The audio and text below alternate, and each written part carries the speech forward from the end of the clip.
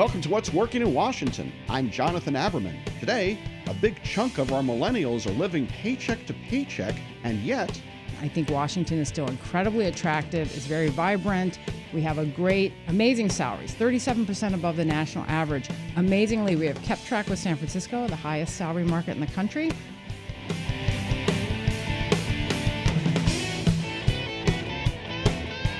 Millennials as a group are the largest demographic cohort in the United States. They are driving economies, they're driving behavior, and much to the surprise of baby booms, they're becoming a more and more important part of the workforce. Understanding millennials and what they're thinking about is the mission of the American University. They're doing an ongoing study of millennial behavior. To talk about the recently reduced third annual survey is Dawn Leon, who's executive in residence at American University, Kogod School of Business. Dawn, thanks for joining us. Thanks for having me. Well, you guys have done this for 3 years and find some really interesting data. Let's start with some of the baseline things that have run across now 3 years of survey. What are you learning about millennials here in the D.C. region?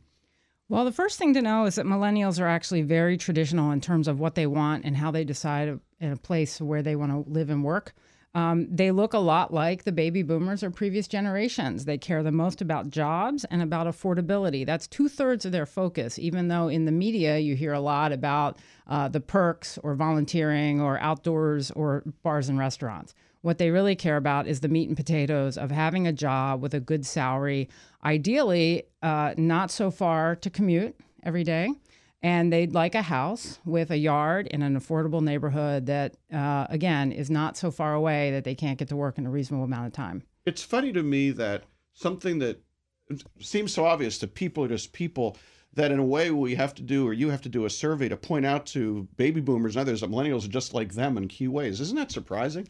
Well, I think the media likes to tie into sensational ideas. And when millennials were first coming on as a generation, they are digital natives. They expect everything now. They're also very educated and very diverse. And the world is their oyster. They are not tied to any particular location. So when we had a bunch of millennials coming to Washington for the first time for the jobs and the salaries during the recession, they came with a whole different attitude, which is we're going to have fun. We're making great salaries. We're living in a very urban place. We want to take photos of everything and put on Instagram. They're very experienced, oriented, and very social.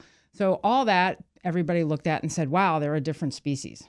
Mm-hmm. The reality is that happens when you're young and you're educated and you're making good money. And then what happens is the millennials get older. The oldest ones are 37 this year, and many of them are married. A lot of them are turning their attention to having children. And with that comes the stark reality of how do I make ends meet between the great salary I'm making, but the high cost of childcare, the cost of a mortgage, and I need to start saving for retirement. And, I have a kid. In 18 years, I have to start paying for college. All these things come together. And what we're seeing is more and more of the millennials are old enough to have to worry about that in their life stage now. So this, I call it meat and potato issues, just the getting through life kind of thing. So what does your data show about how this region's doing on providing those type of opportunities for this largest cohort in our economy? Well, every year we do an index to try to understand how well the Washington area rates on the things that are important to millennials. And this year we continued to be strong, 127%, so 27% above the national average of an average place, what they would deliver for millennials. We remain in the second spot out of top 20 cities we looked at.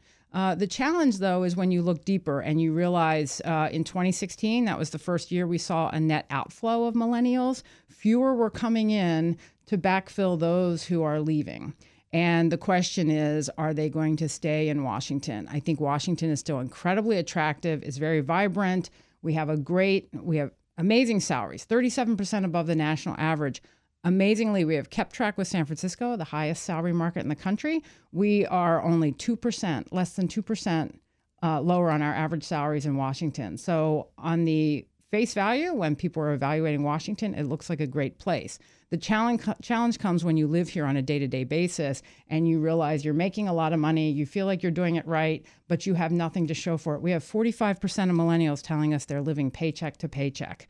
And we have over about 40% of the people making over $100,000 a year feel like they can't afford to buy a house in this area. The prices are just so high that they begin to realize that the salaries are great, but there's actually not a whole lot of financial advantage. The stereotype is that millennials just couch surf. So are you telling me that most millennials want to own homes? As a matter of fact, this year we asked specifically, and we found out that only 3% of the millennials we talked to had no interest in buying a home ever. 40% in the Washington area already own a home of some sort. It may be a condo or a townhouse. We have many of them who want to own a home but can't afford it. And then some of them are saying, I want to own a home, but I'm not sure where I want to settle down yet. We know, for instance, that about 30% of the millennials said they want to eventually move closer to family or to be with a significant other. So they will be leaving the Washington region probably in the next 3 to 5 years. So a few weeks ago, I wrote a column, my weekly column in the Post about the job data that LinkedIn had released with respect to tech workforce. And they pointed out that our region was falling behind other parts of the country for tech talent.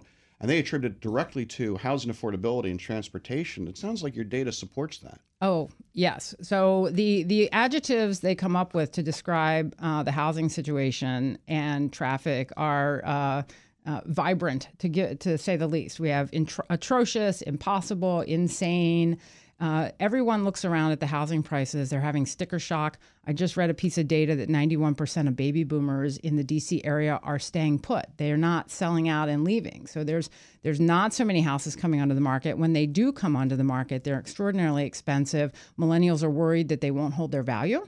They also don't want to spend all of their money on housing payments. Now, traffic is the thing everybody in this area loves to hate, and millennials are no different.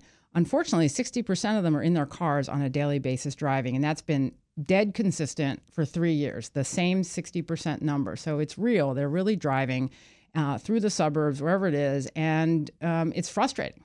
A number of them say their commute is actually killing them. And when you have to deal with that every day, I think that's a big motivating factor to go look at some of these smaller cities in the country that certainly are more affordable and feel a lot more livable. So the conclusion I'm drawing from this, Dawn, is that ultimately what the data shows is that whatever demographic you select now, the issues of how to make Greater Washington grow are becoming consistent. I think it's housing and transportation. And one of the challenges is we have great salaries, which attract people, but that also means there's more money in people's pockets to drive the prices up, especially for housing. And the people that are still staying here have accumulated a lot of wealth because their houses have doubled, tripled, quadrupled in value over time. So they're in great shape, those of us in Gen X or baby boomers, but the millennials are in a really challenging financial spot. Well, Dawn, thanks a lot for taking the time. And folks, go and check out the report. I'm sure you can find the AU COGOD site. It's great reading. I rely on it myself for my research. Dawn Leon, thanks for joining us today. Thanks for having me.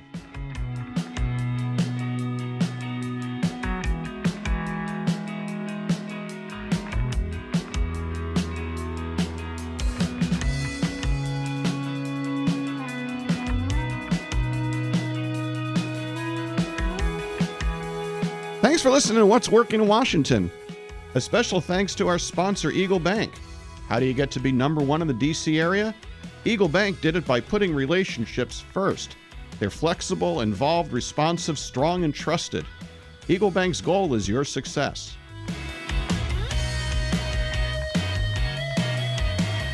Our executive producer is Tracy Madigan. Our online writer is Barbara Ulrich. Music provided by 2 DC region bands, 2 Car Living Room, and the Sunbathers. And let us know who you think we should be talking to on the show. Tweet us at What's Working DC. I'm Jonathan Aberman. Thanks for listening.